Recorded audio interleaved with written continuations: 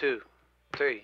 Don't you ever be sad or lean on me when the times get bad. When a day comes and you are down in a river of trouble, I'm about to drown, but just hold on. I'm coming. Just hold on. I'm coming.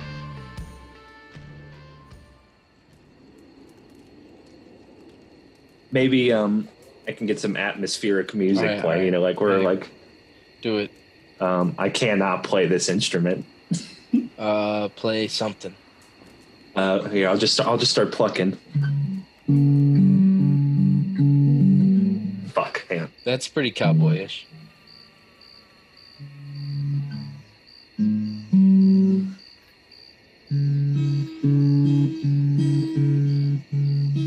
Howdy, cowpoke. This is I'm just strumming my guitar here at the campfire. That's a G, and this is an E. Nope, sorry, man. Hey, sorry about that. Let me. I'm playing it wrong. And this is an E. And if we play those in quick succession, you get Tom Petty's "Free Fallin'." Now we're sitting here by the campfire talking about our favorite cowboy movies. No. And we just talked about Brokeback Mountain. And does that count? Well, I guess it is. I guess it's a cowboy movie. It counts. And now we're talking about the best one of all of them. Oh, you mean we're talking about the ugly? Who? Yeah. Who's that? You mean we get to talk about the man who shot Liberty Valance, right? No. So we get to talk about Magnificent Seven. Oh no, of course you're talking about Sergio Leone's Once Upon a Time in the West. No, like his not The Hateful Eight. No. Well, The Hateful Eight fucking sucks. I'm talking about Once Upon a Time in the West. Yeah, I love The Hateful Eight. For a few dollars more, you know, like so we get to talk about that, right? My Darling Clementine. No. We're talking about the movie that's presented in glorious 4K. Really funny joke. That was a great joke. That got me. What movie? Ridiculous Six. We've gone ahead of ourselves. This is the program Enter Sandman. This is the audio show, radio show, where every week, once a week, we watch a film in the career of Adam Sandler, and we discuss the film itself as well as the peek it gives us into the mind of Adam Sandler. So. And my name is Moises Cow Tipper Camacho. My name is Kellen Gunslinger Cremine. No. Kellen, I drink out of the horse child cremines. Wow. Kellen Dysentery cremines. Kellen Irish potato famine cremines. Oh no. Jesus. What if we just did the whole episode? We just keep saying hey boy, don't talk about Adam Sandler like that. Arthur. Yes, this is the first film in the, at the time, 4-picture deal between Adam Sandler and Netflix. Yes. Now, this is, I think, because, well, as we say, the show sort of tracks the career of Adam Sandler. And I feel like, you know, for a while, it's been kind of hard to get a handle on that. Just because, you know, he makes so many of these movies and they're like all mostly successful financially, at least. Yeah. But this one, I think, comes at, I'd argue, maybe the biggest turning point of his career. Yeah. And it was a big deal. The whole yes. Netflix contract. I managed to bring up this article from 2014 Whoa, you went back in time. Yeah, by Googling Adam Sandler Netflix 2014. Pre-COVID. October 2nd, 2014, 7:38 a.m. It gets announced. Yeah. And the first 1738. the first line of this article, I think, is an interesting snapshot into when this happens. Okay. The first line says Netflix is expanding its investment in original content, which I think is interesting because now half of their catalog is Netflix originals. Netflix is open about the fact now that like that their goal is to eventually be all original content. Yeah, which I don't think is going to work. Oh, here, let me see real quick. Hold on. If you go to the Netflix app now, like if you open it, the most of what they're pushing for you to watch is going to be their own content. You look at those, like what's coming to Netflix this month, like September, like half of it is like new movies or new TV shows. Yeah. And this is 2014 where they announce it, right? Yeah. 2014. Yeah. And they release it a year later, and fucking 3 years later, like Roma gets nominated for like Best Picture. Yeah, like Netflix being like, I think it's very fascinating to look like how just in the past 5 years Netflix has like transformed from like a pretty niche like content provider, I guess, for lack of a better word. It's Yeah, sorry, go on. I was gonna say, like, even now, like you scroll, like I was kind of getting bored of Netflix because I felt like I was seeing the same thing over and over. But like now you scroll through and you see like, Kaufman movies and Noah Baumbach movies. Like it's starting to get a little bit more, like they're trying to diversify, I guess. Yeah, they've still got a lot of work to do. Yeah, almost definitely. I.e. having more movies from before 1985 on the service. Yeah. About halfway through the article, people have scoffed at Netflix's content strategy in the past, but so far it's been dead on. House of Cards and Orange is the New Black are big hits that have propelled the company to new heights. Yeah. Now they like rule the Emmys. Yeah. I would have to back this up. But if you brought up the Emmy nominations, like a majority of them are probably like streaming shows. Yeah, now they are, which is crazy. Yeah, like at the time this article came out, that was like unthinkable. Mm-hmm. Like, drama series, 1, 2, 3, 4, 5 of them. Holy 5 of the fuck. 8. That's crazy. The Crown, The Handmaid's Tale, Mandalorian, Ozark, and Stranger Things. Dang. Why the fuck is Stranger Things nominated for Best Drama Series? Ugh. Oh, yeah, fucking A. Better Call Saul, Killing Eve, and Succession are the only non-streaming, and that's for drama comedy. Like half of the comedies, series. Wait, even then, isn't Succession a HBO show? Yeah, that's an HBO show, so that's like even more. That's crazy. Yeah, but that's like still kind of on TV. It's not HBO. Yeah, right, right. I think seeing like at this point, like just 6 years ago, like Netflix was still kind of like looked down upon.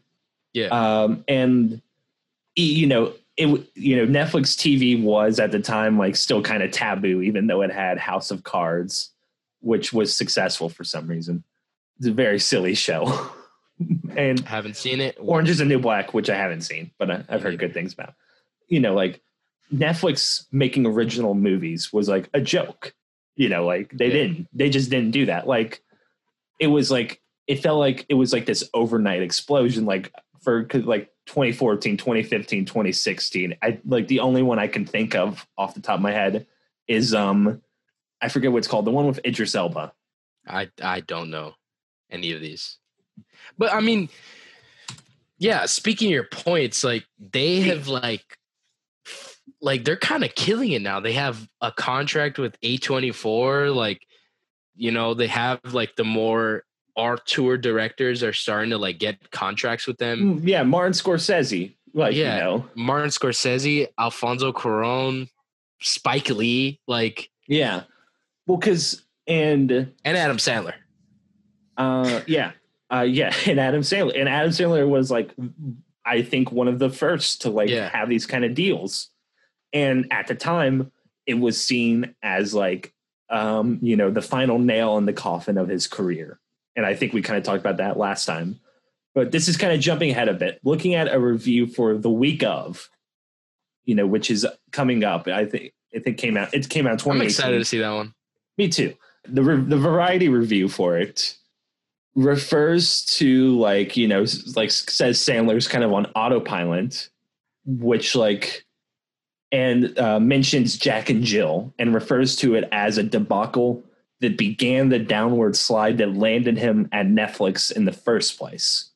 And that's in 2018. So even as recent as 2 years ago, this is seen as like a downward move. Yeah, exactly. Which I feel like isn't like this dude has it fucking made. Exactly. He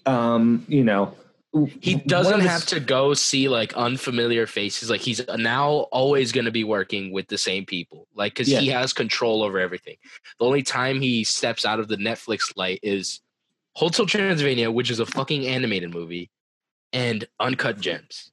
Yeah, and to what you were saying earlier, I can't find the numbers now, but like Netflix has announced that like the Sandler movies, it's the ones he's made for them, are like some of the most popular just things on the whole service. Yeah.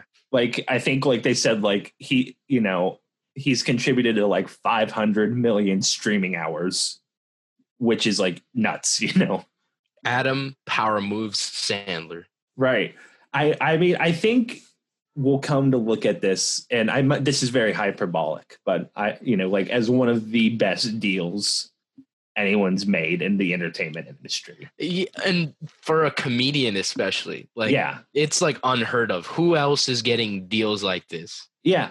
And again, now like every comedian salivates to have a Netflix special. That's kind of like one of the hallmarks of like you've made it, now. Yeah, now I was gonna say that, but it also feels like they'll give anybody a fucking Netflix. Yeah, exactly. There's so many comedians with specials, but there's no other comedians who are making their own original movies like on Netflix, and they're not even any other like streaming services. I think the only real one I could kind of think of is Phoebe Waller-Bridge because she's a writer, but that's kind of it.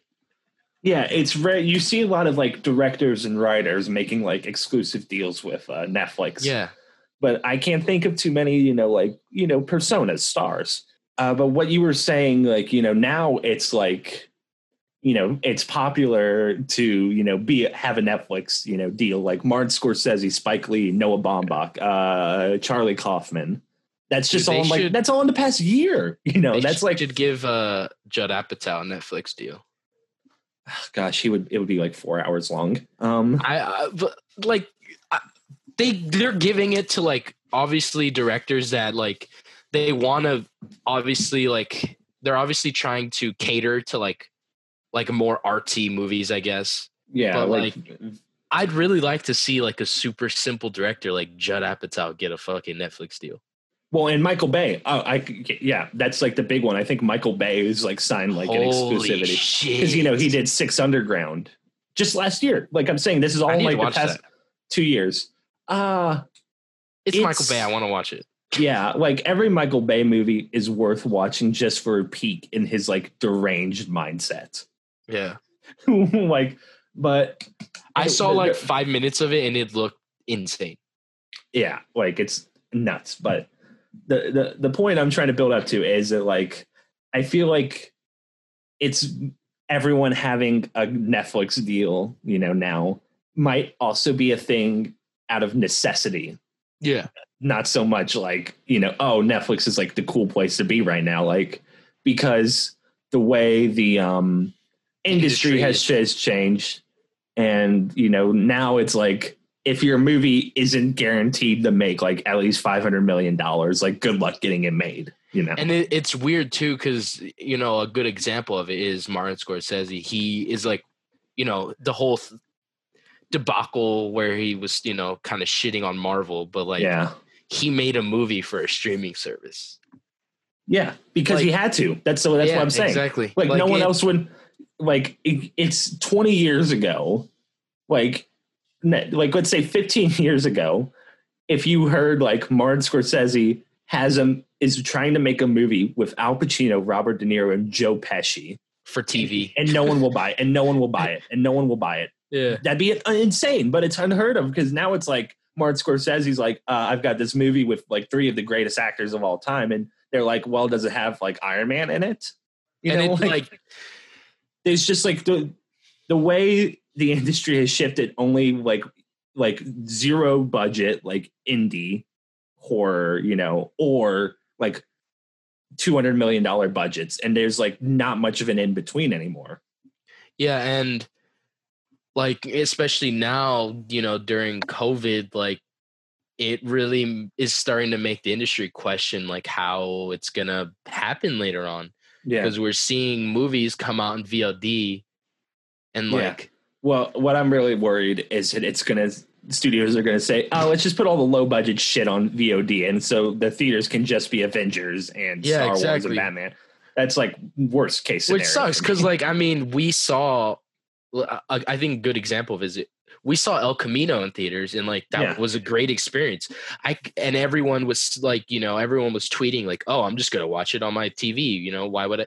But like, why would you not want to go see it in the theater? I don't know. That's not besides the point. Yeah, besides the point I've been trying to build up to is there's an article I found about Sandy Wexler, which we're talking about down the road, but I think applies to this. And it's written by David Sims at The Atlantic, who, you know, we've talked about Blank Check before, but friend of the pod. And even if you don't listen to Blank Check, I highly recommend his writing. He's a very good writer.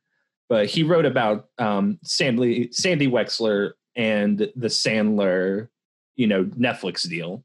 And he builds up to the point that Sandler's Netflix deal represents how Netflix and streaming services are the new haven for like mid-budget studio films. You know, that have kind of like, you know, left the theaters, you know, for either Avengers or whatever the best picture contender is. You know, there's no longer an in-between. And the last paragraph, he says, Sandler might not be the best ambassador for the revival of the mid-budget studio film, but right now he's just about all we've got. By giving him his deal, Netflix has empowered Sandler to make the kind of content that even a major star like himself couldn't get past a studio boardroom these days. Sandy Wexler certainly isn't going to appeal to everyone, but the new streaming studio paradigm may remind viewers of a time when movies weren't expected to. Yeah, and like it speaks to obviously the point that you're trying to make. There's a fucking mid-budget Netflix movie every 2 weeks coming out. Yeah, most of it, which we should note, are garbage. Netflix puts out a most lot are of garbage, but you know, it's like it just shows how that much garbage could be in theaters. You know, like Kissing Booth sucks, but I miss when like I could walk by a poster for like a movie like Kissing Booth and go like, oh, that looks like garbage. You know? Yeah, and that's something that me and you are like kind of different on. You like will gladly go, will not go. Well, as of now, you know, you will gladly go on your laptop and watch a movie that you know that you probably won't like. I'm not that way. I fucking hate going into a movie like, oh, I know this movie. I'm going to hate it. Let me go fucking watch it. I don't like doing that. And that's why I guess Netflix isn't for me. But that's also just like as cultural, and you know, all we're talking about like is like a bubble. Like the whole streaming thing is a bubble. This is what I always tell people like about it. Is it like Netflix's deal that they've been doing for the past half decade of just spending an absurd amount of money on original content and like, you know, in like paying like Spike Lee, you know, $200 million to make a movie, or Michael Bay, you know, to do that, or like, you know, giving Adam Sandler $80 million to make 4 movies, you know. Yeah. is like that's something that every other big media company is copying right now. Yeah. Like Disney Plus, HBO Max, fucking NBC's Peacock, whatever, Hulu, you know. And we see them trying to like do riskier shit now. And by them, I mean Disney Plus trying to charge $20 to see fucking Mulan. Which is, like, I have not heard a peep about how well that's doing, like, which is interesting.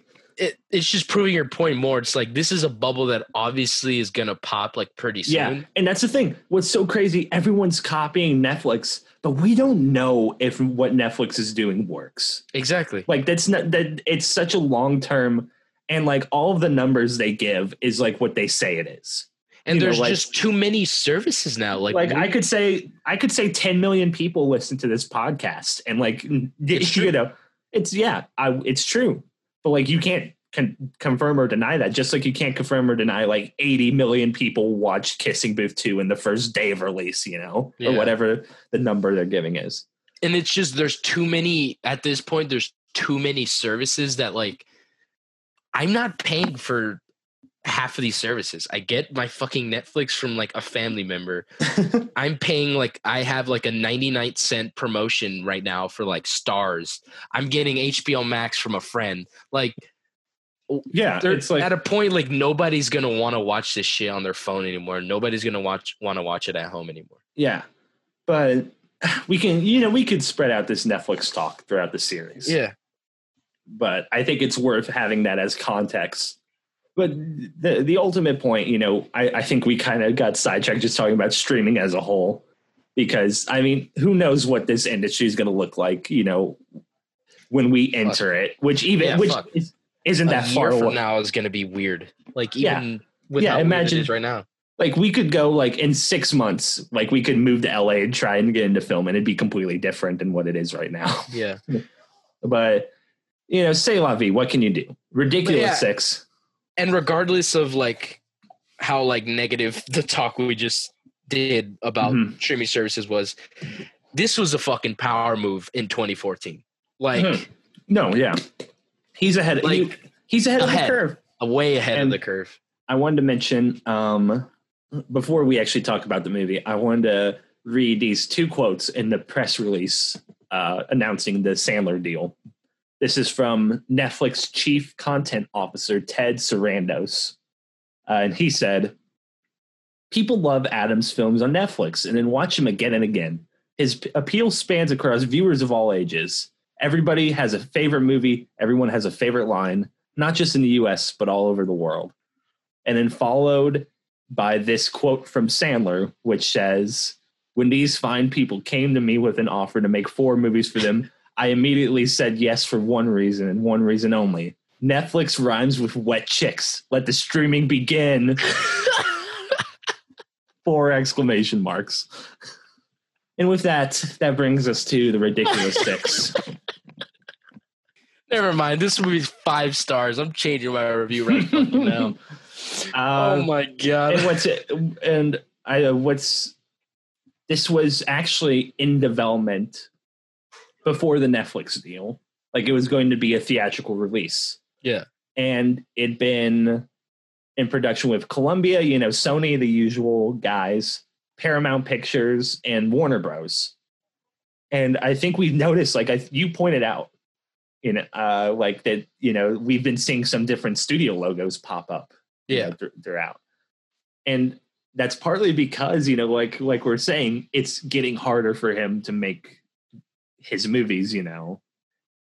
Yeah, and I'm pretty sure, I mean, like this movie, most of his other comedies were like, hey, let's already start producing this, even though like no company has picked it up yet. Yeah. But like now, and then like, you know, so it was in production with each of those and it got dropped by all 3. And so like, you know, as part of a Netflix deal, it got picked up to be the first of that. And everything I'm seeing about it says it's a 4-picture deal, but I think at some point it got extended. Because recently, like a couple months ago, like right when we started this podcast, like they added like even more onto it. Like they extended it for the next like 5 years or something. Yeah, and the day we're recording this, they just like officially put a release day on Hubie Halloween. Yeah, which I think is like the final of the original deal, from what I think. I know. All I gotta say is PogChamp, baby. Ridiculous Six is about six. Wait. Before you start describing it, when the movie starts, there's a new Happy Madison logo. Yeah, they did. He's a cowboy now. Okay, go on. Yeah. Just getting into it, the movie starts with Adam Sandler's character, who goes by White Knife. Yeah, he's a white dude who's been raised by Native Americans. Yes, and he's like engaged. Her character name is Smoking Fox. Is Native American the correct terminology? I don't want to get canceled. I think so. Well, they're Apache, so we could say. I think Native Americans okay, because they're native. I don't know. They're native. They're native to America. Because I know a lot of people say indigenous people. Right. That's a good I don't want to point. get canceled. I think Native Americans. Because Indian is the one I think that gets keep this in, like, so people know we're trying our hardest not to be offensive. Right, yeah. It's the thought that counts. I'm pretty we'll get it out of the way. So there was like a little controversy around this movie. I don't know if you heard about this, Moises. I did not. It was reported in April of 2015. So while it's still filming. That a dozen Native actors and actresses, as well as the Native cultural advisor, had left the set in protest of its portrayal of the Apache culture. Interesting. But it was later, there's some conflicting reports. Like most, like later reports say, like only about 4 out of the 100 left. Yeah. And, there were some Native actors who said that, like, it'd gone too far, but there was another who... Did they not know what they were signing up for? Let's not victim blame here. I'm just like... Yeah, you have to wonder, like... Like, what did they... I don't want to sound like a fucking asshole, but, like, what legitimately, like, did the producers explain to them, like, hey, we're making an Adam Sandler movie where Adam Sandler stars a white guy who grew up by natives? Like, it's I will say it's far from the like worst racial problematic thing in a Sandler movie, but it's also like it's still bad. not great. It's still not great. Like, the names like Smoking Fox, Beaver Breath, never wears bra, like, and fucking gosh. I yelled no when I saw it on screen. Jackie Sandler in brown face. Yeah. That was so like, no. To be fair, I think pretty much every other Native American's played by a Native. It seems like it. A person of that descent. But yeah, it does make you mad because it's like, why didn't they just get an actual like Native person to play this character? I mean, it's such a minor character, but also like... Don't dismiss it, Kevin. It's like we've talked about. Yeah, like I'm just saying, like you could cut Jackie Sandler's character from this movie, and nothing would. No offense, Jackie, but they could have had her as like, I don't know, like one of the many prostitutes that they have in the movie. Sure, and I think this is like the thing we talked about. Like it doesn't necessarily make it better, but like I think. Sandler's whenever there's like offensive or problematic stuff in his movies comes from like a juvenile place, and that he's like, it seems he's like, oh, I'm making fun of everybody, like that was the statement that the production released saying like the movie has ridiculous in the title for a reason. It is ridiculous. It's a satire, Really? Yeah.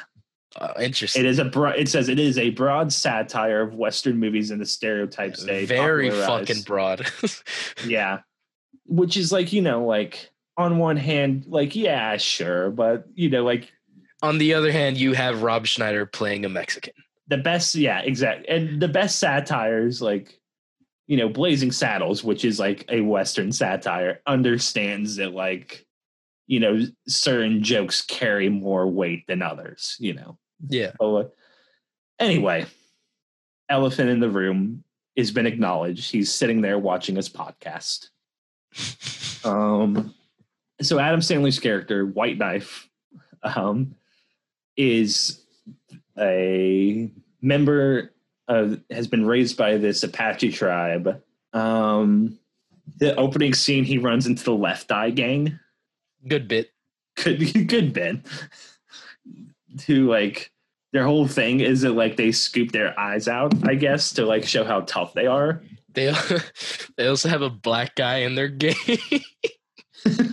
So like in the movie, they're like, I mean, the opening movie, it opens up with like a shot of a store and it says like no Apaches.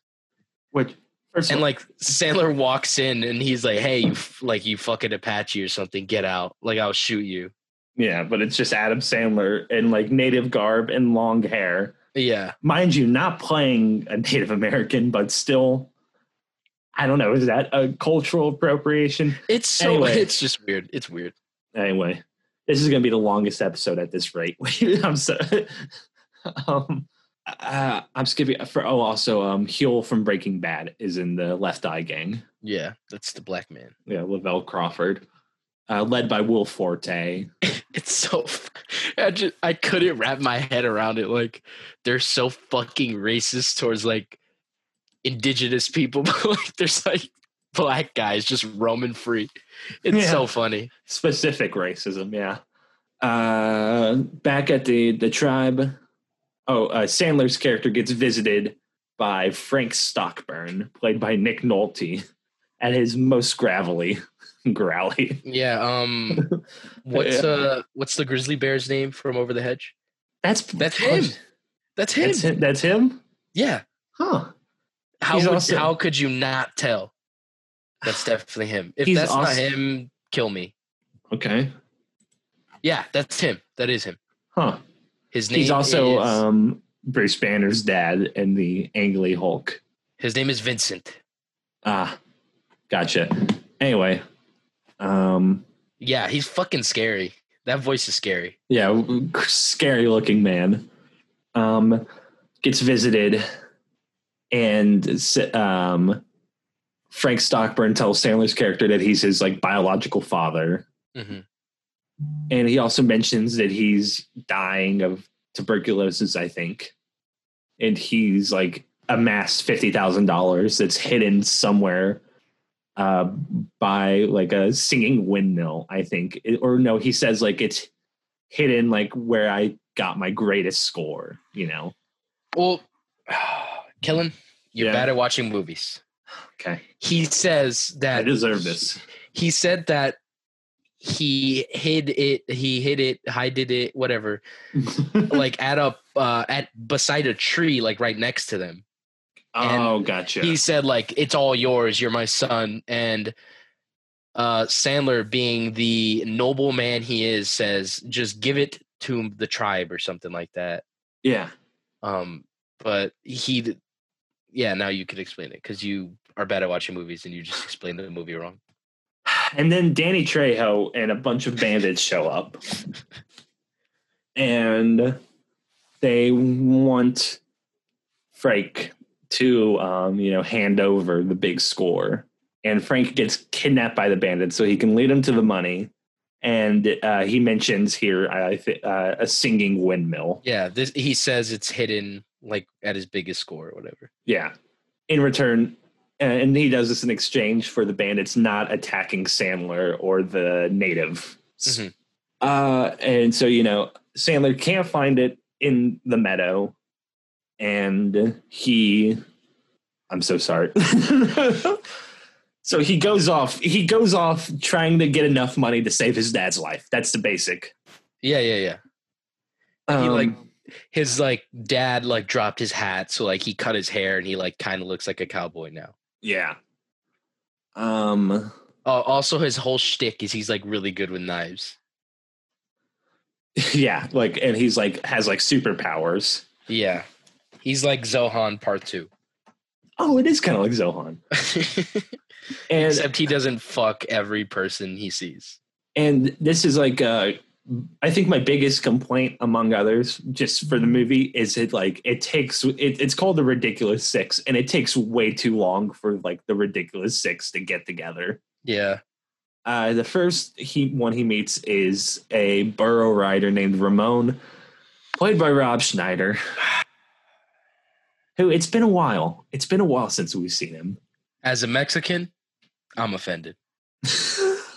Oh man, he's worked his way through this. He's worked his way through the racist 2 years. I saw maybe the next movie he'll play a white guy. I see Rob Schneider turn around just like, oh no. Like I sighed very heavily. There's a lot of like Hispanic comedic actors, right? Like there's I forget his name, but the guy who was in Jack and Jill, who married Jackie. Oh, that guy. Jackie Sandler. Why did they just get that guy? I don't fucking know. Or Michael Pena. Like he's like the go-to for this, you know. Like there's so many actual like Mexican comedians like they could have got, and you know what? Fuck it. Rob Schneider, you get a pass. Fuck it. Go ahead. Oh no. That's the first one he meets, and then they like plan. Like I noticed like in the first chunk of this movie, and I guess you're like the energy feels kind of off. It does. Yeah, like it's very slow. It's 2 hours long. It doesn't have to be. And Sandler is not at all trying to be funny. No, I think this is such a weird thing to say since this podcast is about him. I think he's like miscast in this. Yeah. You could see like his turkey neck. It's like it's just so weird. You're like, it's like the character's like the character's like Adam Sandler. Like, yeah, the character is like a straight faced badass. He's like the straight man, you know. Exactly. Like and I feel like if this was made like 20 years ago or like 30, you know, like, or if this was an early Sandler, he would play like this stupid fucking cowboy that's been raised by Native Americans, like, you know, fucking Waterboy or something. Yeah. But like, he's kind of, you know, he's like the leader, I guess. So he has to like have his head on straight, I guess, for lack of a better term. Be the straight man with the mission. Yeah. But I just think like kind of like low and gravelly is in Sandler's comfort zone. But, you know, like even this late in his career, he's pushing himself, I guess. Yeah, this is just like, it was an interesting choice. Like, I don't know why the fuck he would do that to himself. But, this movie's also written by him and Timmy. The OG duo. The OG duo. So, like, I expected more, but they plan to rob a bank because they find out they're brothers. Yeah, they find them, which I didn't know going into this, that the Ridiculous Six is like a bunch of bastard children. Yeah, me neither. They like connect the dots and they're like, well, we want Rob Schneider's like, you know, I want to meet my dad, you know? Yeah. Like I want to spend time with my dad. And they plan the best heist in any movie I've ever seen. Yeah, and it involves like this this asshole bank owner played by Chris Parnell, who I realize here, like, there's just something about his voice that just makes me laugh. Does that make sense? Like, he has like the voice, and I think this might be because of like I know him like a lot. I know him mostly as Jerry from Rick and Morty. But there's just something about his voice that gives off like the 40-year-old cuck like aura, you know? Yeah. Or like his character in Hot Rod. It's like the big like AM radio guy. And he has the fucking tattoo of Calvin pissing on both TV and FM radio. Have you not seen Hot Rod? I haven't seen Hot Rod. Oh my God, Moises! I think that's the one I'm going to watch tonight. Watch Hot Rod. Oh my God, that's such a you movie. That's such a fucking you're good. Oh my God. I'm sorry I spoiled one of the better jokes in it for you. But anyway, so they steal from Chris Parnell, and at one point the plan involves like Rob Schneider's donkey like explosively shitting on him. Yeah. And the plan almost gets spoiled by the third brother. Fucking hell. You thought the movie couldn't get any worse. Oh, take it back. Little Pete, a stupid boy. He's played by Taylor Lautner. The town idiot. The town idiot, played by Taylor Lautner, who is leaving it all on the floor, I think. Like, bro, Taylor Lautner should have had a successful career in comedy movies. Honestly, what? I know we brought this up. Nah, nothing, man. There's just been nothing the past 4 years. It sucks, dude. He was. It's so. Fuck. He's good in this. He's funny. He's fucking funny. It's a shame. It's we had this whole talk, if mid-budget studio comedies were more popular, nowadays we get 3 a year, maybe. The 2 I can name in the past 3 years that have been apparently worth watching are Game Night and Blockers. Which one's Blockers? It's the one where it's the teens that are trying to have sex on prom night and their parents find out and are trying to stop them. And the main dad is played by John Cena. I've never heard of it. Apparently, I watched Game Night though, and that was pretty funny. I like Game Night a lot. Jesse Plemons is so good in Game Night.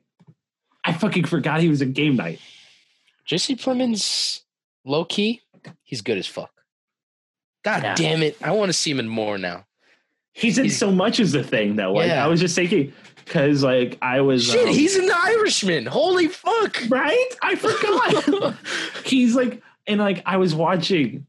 You gave me shit the last time I brought it up on the show, but this weekend my family had some channel on and they were doing a Friday Night Lights marathon, and I was watching an episode.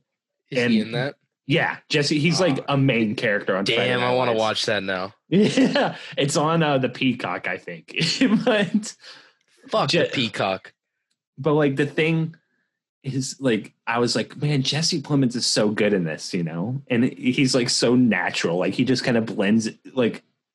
He just blends into the environment. Does he play a star quarterback or something? No, he plays the Friday Night Lights tangent. No, this probably won't be in the episode, but the main conflict of season 1, this is the first episode, is the star quarterback, in the second to last play of the game. It's a, tied game, does this bad tackle and is paralyzed from the neck down.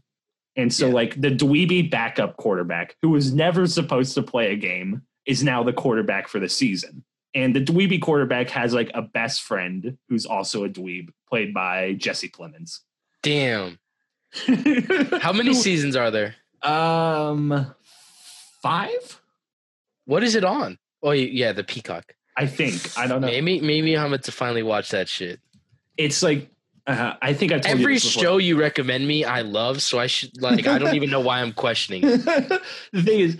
The weird thing about Friday Night Lights, and it's so I realized this is it some of my favorite things, all of my favorite TV shows are flawed incredibly. Twin Peaks, I have to give you the disclaimer. I have to give you a disclaimer. Second half of Twin Peaks is rough, but 2 episodes left. Oh fuck! I'm so excited for you. But Friday Night Lights season 1, I think is a perfect season of television, or at least as close as you can get to it. Then season 2 happens during the writer's strike, and it's so fucking bizarre. Damn. They're just you can tell they're just well, we can't just do another football season. Can we just let's see if this works? One of the characters does a self-defense murder, Interesting. And then the show, but the thing is the show recovers. They come back for season 3 because season 2 gets cut mercifully short because of the writer's strike. Yeah. And in season 3, they're let's just forget most of that happened. If you look up what I was going to say, to look up Friday Night Lights, Jesse Plemons, and I want you to guess how old he is. Oh, fuck. Oh my God. He's low-key hot. Now, not then. Oh, what the fuck? He's God damn, he looks like a little fucking kid. That's I because I just assumed because everyone else on the show is late 20s, Like they're, mid-20s. Like they're obviously like adults. He was 18 in season 1. So, and I always thought, because he also looks like 40 in a different kind of way. That he's like 32. He's 32? Yeah. Oh, but he's so... I got so excited when I found that out, because I'm like, man, we're going to have him for so much longer. We're going to have him for so many years. Like, oh, Michael B. Jordan's in it? All right, I'm watching this shit. He isn't introduced till season 4, I think. I only see promotional shots. I don't see any like actual like shots from the show. Is it like good? Is it like made good? Well, that's the thing. Yeah, I'll confidently say, is it like when it came out, it didn't look like any other show that was on, and I still think that's true, because it was like, it's handheld, and ooh, I know you like that, but like, wait, there's a movie? Yeah, it's based off. Okay, this might just be a bonus episode. Well, just like 20 minutes. Yeah, sure, I might as well. I think I told you this. The Friday Night Lights movie is based off a book. It was based off like this actual season of high school football that happened in the 80s in Odessa, Texas, which is 15 minutes from where I used to live. Mm-hmm. Like, I've been to the field and so like that's like based off a true story. It's got like a ton of, like, Billy Bob Thorne's the coach in the Friday Night Lights movie. And then the TV show is like a sort of adaptation, in that it's just like, it's the concept of like these teenagers, these people, there's high school football in Texas and the lives that sort of revolve around that. And then it kind of extends like, to like they're eventually like, football is like just a part of it, Okay. But yeah, like what I love about it is like, it's filmed like documentary style almost. And it like, the directors were like, they didn't rehearse scenes, and the director just told camera people, like, just try and film what feels right to you. So it has that like feeling of like, you're just like you're there, The show sounds really fucking good. This sounds like my shit. I hope you like it, but okay. Anyway. Okay, so what you're saying is Jesse Plemons needs to be in more. Yeah, he's so good. Jesse Plemons should have been in Ridiculous Six. That's what we're trying to say. I hope he would kill it in a Sandler. After we just got done talking about Friday Night Lights for a long time. Basically, it's my new favorite show, and I haven't even watched it. The next chunk of the movie, I'll send you. There's a great trailer for it. I'll send you the next chunk of the movie is like they just meet the rest of the Ridiculous Six. There's this mountain man named Herm, played by Hurley from Lost. Oh shit! Is that who that is? Yes. Oh my god, that's cool. I thought he looked familiar. That's a funny bit. I kind of liked it. Yeah. They also meet a drunkard played by Luke Wilson. Yep, Luke Wilson. Who is revealed to be Abraham Lincoln's former bodyguard. And a flashback reveals him like he's like at the play with Lincoln, played by Dan Patrick. He goes to use the bathroom, and like he runs into John Wilkes Booth, and he's like, "Oh, John Wilkes Booth, the actor, I'm a huge fan," and like leads him to points like, "Oh yeah, the president's in there," and like while he's on the bathroom, Lincoln gets shot. And then there's also a saloon piano player played by Terry Crews, who at multiple points talks about how he can play the piano with his dick. So fucking funny. And then at the end of the movie, he does. And if you don't know, audience, because this is a audio podcast, it's not visual at all. Yeah. Terry Crews is black. Yeah. And one of my favorite jokes in the movie, honestly, is like there's a scene that happens in this chunk that Kellen is talking about, which is pretty boring and way too long. They're like all like revealing things, and Terry Crews just says like, I haven't really told anybody, so I'm going to tell you guys. I'm black, and they're all just like so shocked. It's so funny. Terry Crews is great.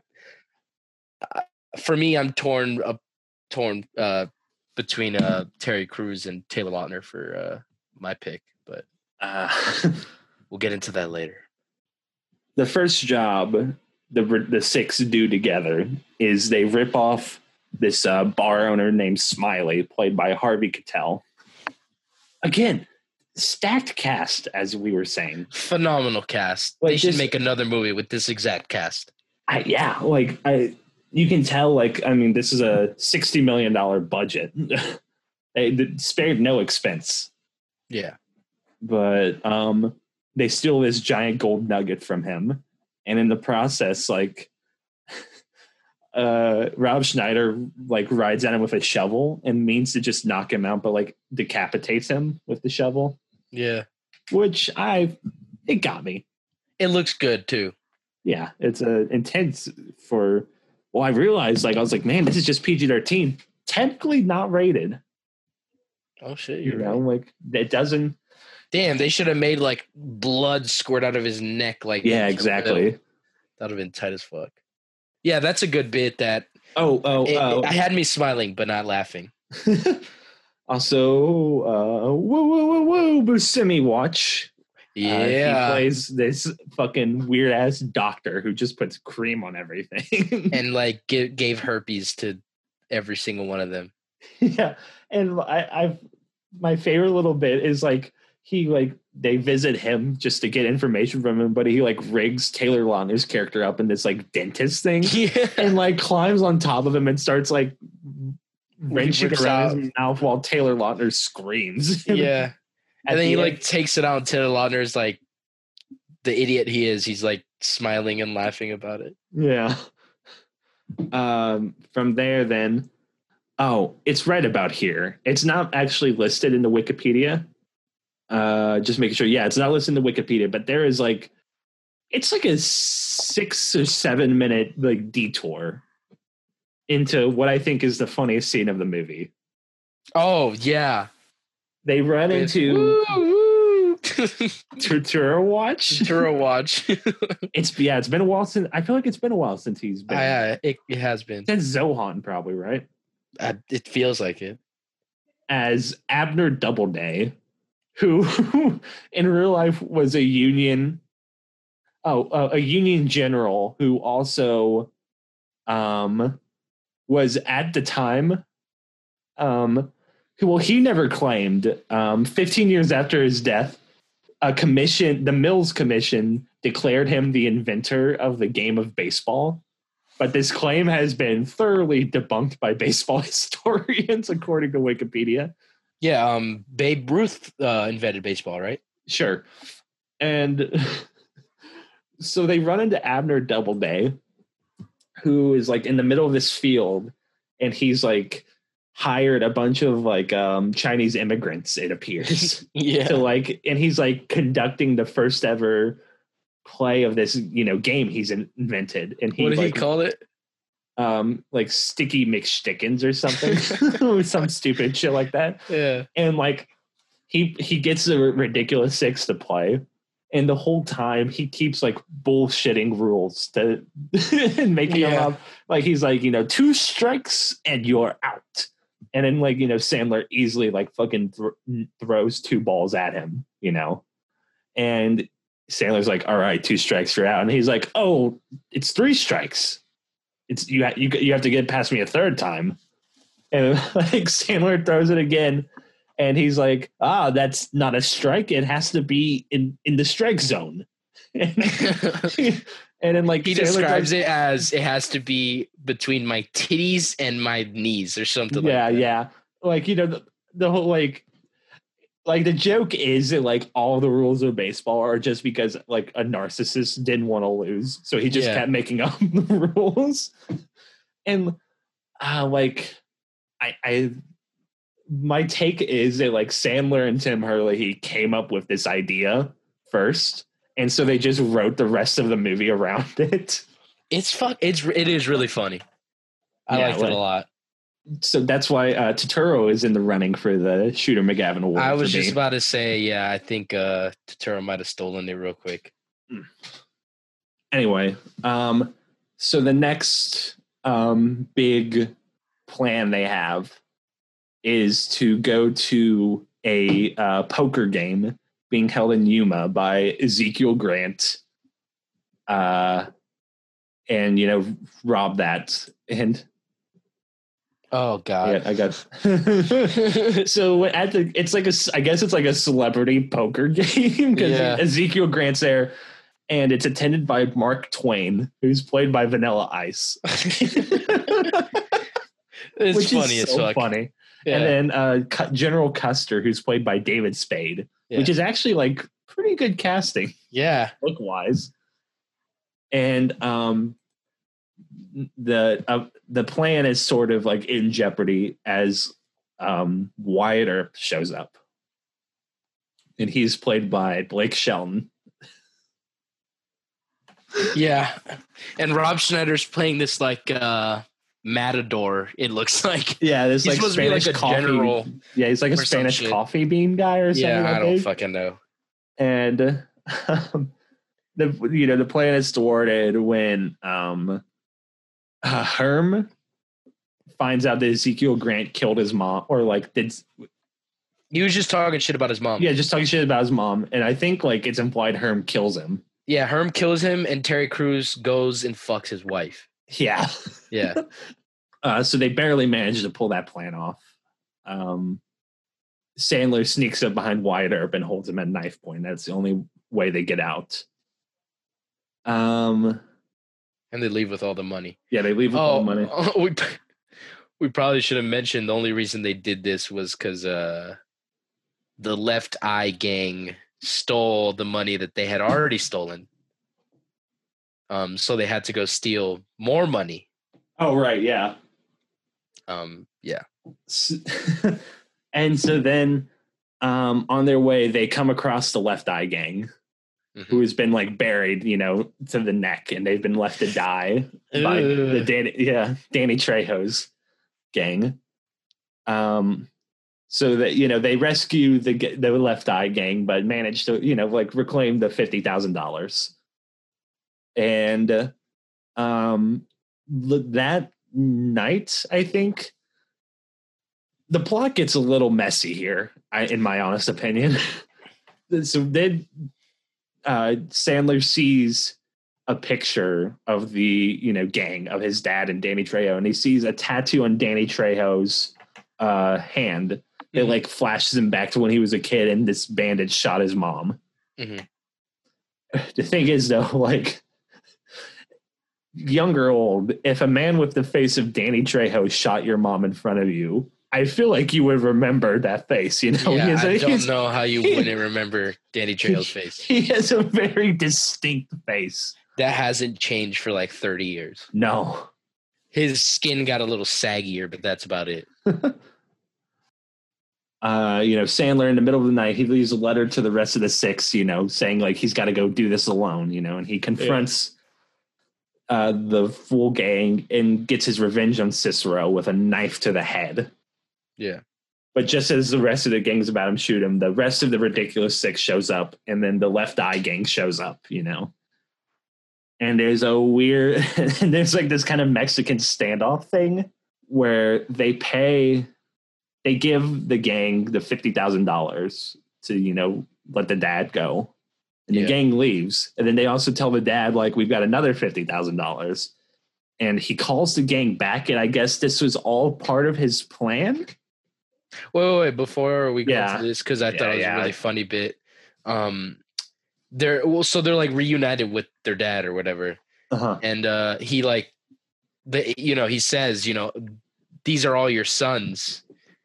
And so he like goes up to all of them and gives, like funny exchanges. With Terry Crews, he says like, "Oh, you must be this person's son. You look just as muscular as she does." Like, he doesn't say anything about him being black. And he goes up. The funniest one was he goes up to Luke Wilson, and Luke Wilson is he says like, because the whole time he has said that like he wants to ask his dad for advice because he can't get over letting Abraham Lincoln die, and he just says to him, "Shit happens, son," and that's it. That was so fucking funny. That was good. But yeah, that's when he reveals to them like he's the villain. I guess. Yeah. Like it's a little vague, but whatever. So there's and it's also the Left Eye gang, and then Danny Trejo's gang has taken Sandler's wife hostage. Yeah, the Left Eye gang lost them, and like then Danny Trejo's gang like got her hostage. Yeah, it was weird. Yeah, it was a bit. It was a whole other bit. So there's this big shootout, and Sandler confronts his father in the mine and rescues his wife, captures his father. But he says doesn't kill him. Doesn't kill him because he says like what's he say? He says like my real father, which is like the chief of the Apaches, I guess. Taught him to not kill or something. I don't know. Anyway, and then the Ridiculous Six kind of just joins the Apache tribe. Sandler gets married, and the other brothers just they're hanging out. I don't know. The movie ends. Fuck it. Anything else? Did I miss anything? I mean, you missed a lot, but nothing. Is there anything you want to talk about? I skipped over. I think. Well, my two funniest bits was anything that Terry Crews was in. Like Terry Crews had me cracking up every time. And when at the end of the movie, so like the Left Eye gang is like a bit that they keep going back to. And Steve Zahn plays like one of the members. Oh, and yeah. He's already blind in one eye because it's like crooked, and then which is his left eye. So they make like the whole point is like they take out their right eye, so you only have your left eye, and so he takes it out, so he's like basically blind. And at the end of the movie, I don't remember what he picks up like $1 bill. Steve Zahn's character, and he's like, he gives it to another member. He's like, "Hey, is this still valid?" And he like lifts up his eye patch, so it shows that like none of them took out their eye except Steve Zahn, and he's like pissed the fuck off. But that was like a really good bit. That's about it. That's a fun bit, yeah. There's like at the end after like an explosion goes off, there's like I could only refer to it as like a Breaking Bad-esque shot of Sandler, like as he gets up, where the camera's attached to him. Yeah. It was fire. It was like really good.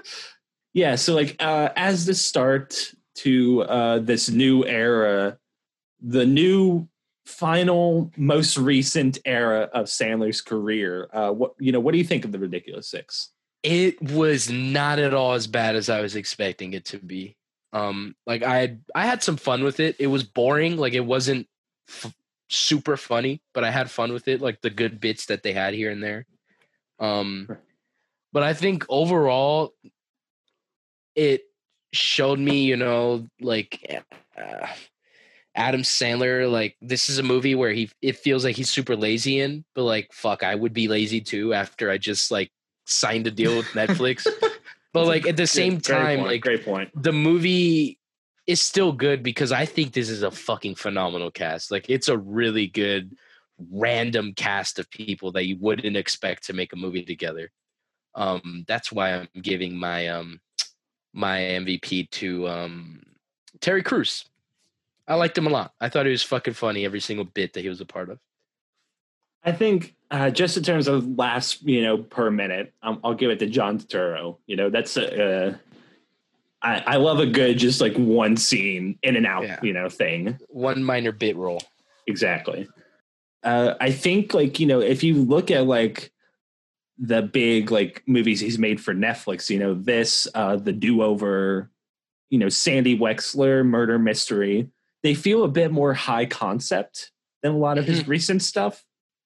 So I feel like this is emblematic of like, with this like Netflix blank check, for he gets to kind of like, do what he like normally wouldn't, in the regular studio system. Yeah. So yeah, I haven't seen like pretty much any of these Netflix movies, so I'm excited. I've only seen Sandy Wexler. Oh, I haven't. I'm so excited for that one. I'm like, I enjoyed it, but it's pretty bad, but I enjoyed it. That's the future. That's the future. Next week, I believe it's the Do-Over. We by the time this episode comes out, we'll have posted like a somewhat comprehensive schedule of the next couple weeks. And it's bittersweet. We're approaching the end. We've only got I think we have like less than 10 movies left, which is it's bittersweet. Like I'm getting choked up thinking about it. Yeah, but oh wait, don't forget Hotel Transylvania though. That's three of them. Okay, that's right. That is true. Obviously, more will be updating the schedule. Making announcements as we go. As to like the end of Sandler and maybe what's after Sandler. Yeah, we have. I don't think we've ever mentioned that like we're not going to stop. I think you know what? I think we didn't talk about this before the episode, but maybe we should tell them our first plan for after oh, yeah. So, we have plans for Beyond, and that'll start in the new year. That'll start in 2021. Yeah. So we have a lot of time between now and then. So we'll make an announcement about that later. But right after Sandler's done, which I believe is November 16th is the last Sandler episode.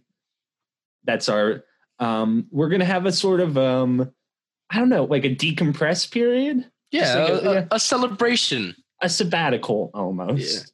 Yeah. Of like where Moises and I, we've each picked 2 movies that we love. Yeah, and we're gonna alternate weeks talking about those. Mm-hmm. And I think then there's a 5th one, which is we both agreed on. Which I'll give you a hint is the best movie of the 2010s, but we're not going to talk about it any further. Well, we're not doing Mad Max Fury Road. So I don't know if that's true. Yeah, no, we're not doing that one, the second best, but it's a movie we both love. Yeah. We'll announce that when we get closer to the end of Sandler. But like we've been saying, though, the Netflix era, it's easier than ever to follow along because like most people have a Netflix or know someone who has a Netflix now. So watch and maybe suffer along with us, but it's an extremely interesting segment of his career, and we hope you join us for the ride. And if not, I think these are like we've been recording for an hour and a half, and we spent like maybe less than half that actually talking about the Ridiculous Six. So like even if you don't like. We hope you stay listening. Rate, review, subscribe. Only if you like the show. We're sorry if you don't, but have a nice day and peace be with you. Just don't leave a negative review, please. If you enjoy the show, send it to someone who might like incredibly niche conversations about Adam Sandler or Friday Night Lights. Friday Night Lights or Netflix. Which, by the way, I did sign up while we were talking about Ridiculous Six. I did sign up for a Peacock account, and I'm about to start rewatching Friday Night Lights. So, yeah. So next week, the 18th, where it's the Do-Over, then Sandy Wexler, and then the Meyerowitz stories. I don't think I'm saying that right, but Meyerowitz stories, which is like the first genuine dramatic turn we've had from Adam since Funny People. Maybe I'm not counting the Cobbler. Yeah, don't count the Cobbler. Yeah. So and of course we're all building up to the last couple episodes. We've got some fun things planned. I'm so excited. Yeah. Okay.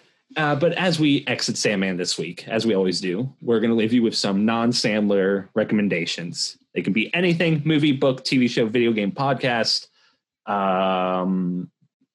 painting, poem, statue, Stop saying that, okay? haiku, Oh. just or landscape, just anything we're enjoying that doesn't A have Twitter Sandler. post. Sure. My recommendation this week is friend of the show, Garrett Best, got me watching it. The short-lived but soon-to-be returning animated TV show Clone High. It aired on MTV for exactly 13 episodes. It's being brought back. It is about the U.S. government clones a bunch of historical figures. And so they're all teenagers and they're going to high school together. And it's kind of a parody of like early 2000s, like teen dramas like Dawson's Creek, The OC, 90210, that sort of shtick.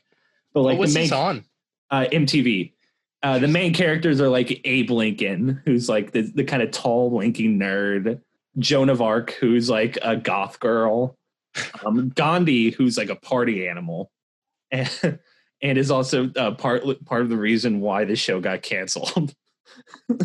Yeah, looking at this looks fucking entertaining as hell. The best character by far have not stopped.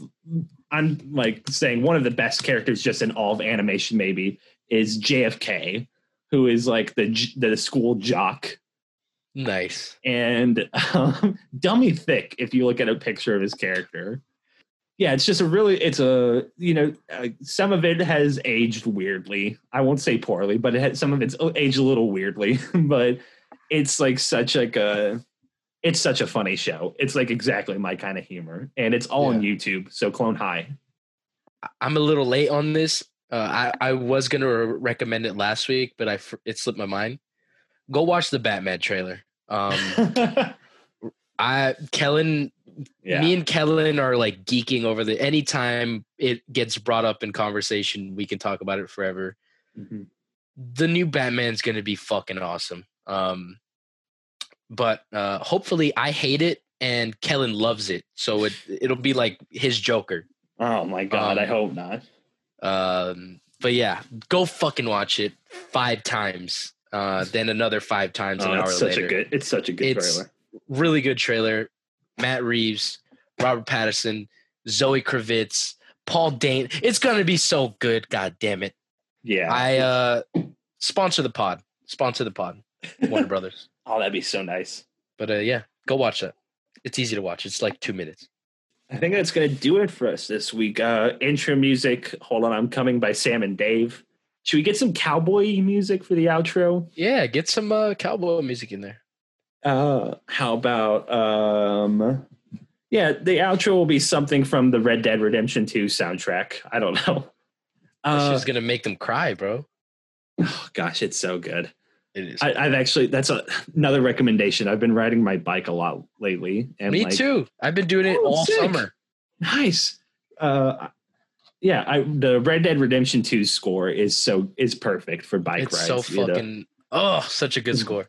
Go play the game if you haven't played it. There's another recommendation. Yeah. So, outro music's something from the Red Dead Redemption score. I'll put the credits in the description. And you know what's another pretty good cowboy song you could possibly use? What? Wild Wild West. You know that theme song from the Will Smith movie. Okay, yeah. Actually, that's going to be it now. You brought this upon us. Yeah, our outro music is Wild Wild West from by Will Smith. Yeah, and then. That's actually a hidden track in the Red Dead Redemption 2 soundtrack.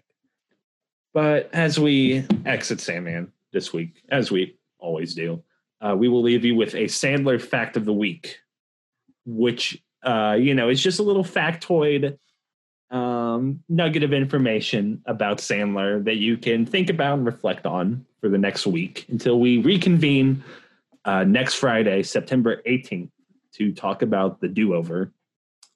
And this week's Sandler fact is... Yeah, I got nothing. Sorry. All right. Sorry. It's been a while since we've mentioned this bit, but my secretary outside my office, she's been so busy lately. She usually brings me the Sandler facts. I don't give her enough credit. It's understandable. 6 months ago, Jack Nicholson went out there, and I haven't heard from them since. Well, I think it's glad you're still paying her. So like, Yeah, it's tough times. I gotta. But so do you have one? Yeah, I do. Okay. It was just confirmed by TMZ last week. Adam Sandler is not Native American. That is the Adam Sandler fact of the week. Moises Camacho. I'm calling Beans. Wild West Desperado. This has been Enter Sandman. Thank you for listening. We'll see you next week with the do-over. That was.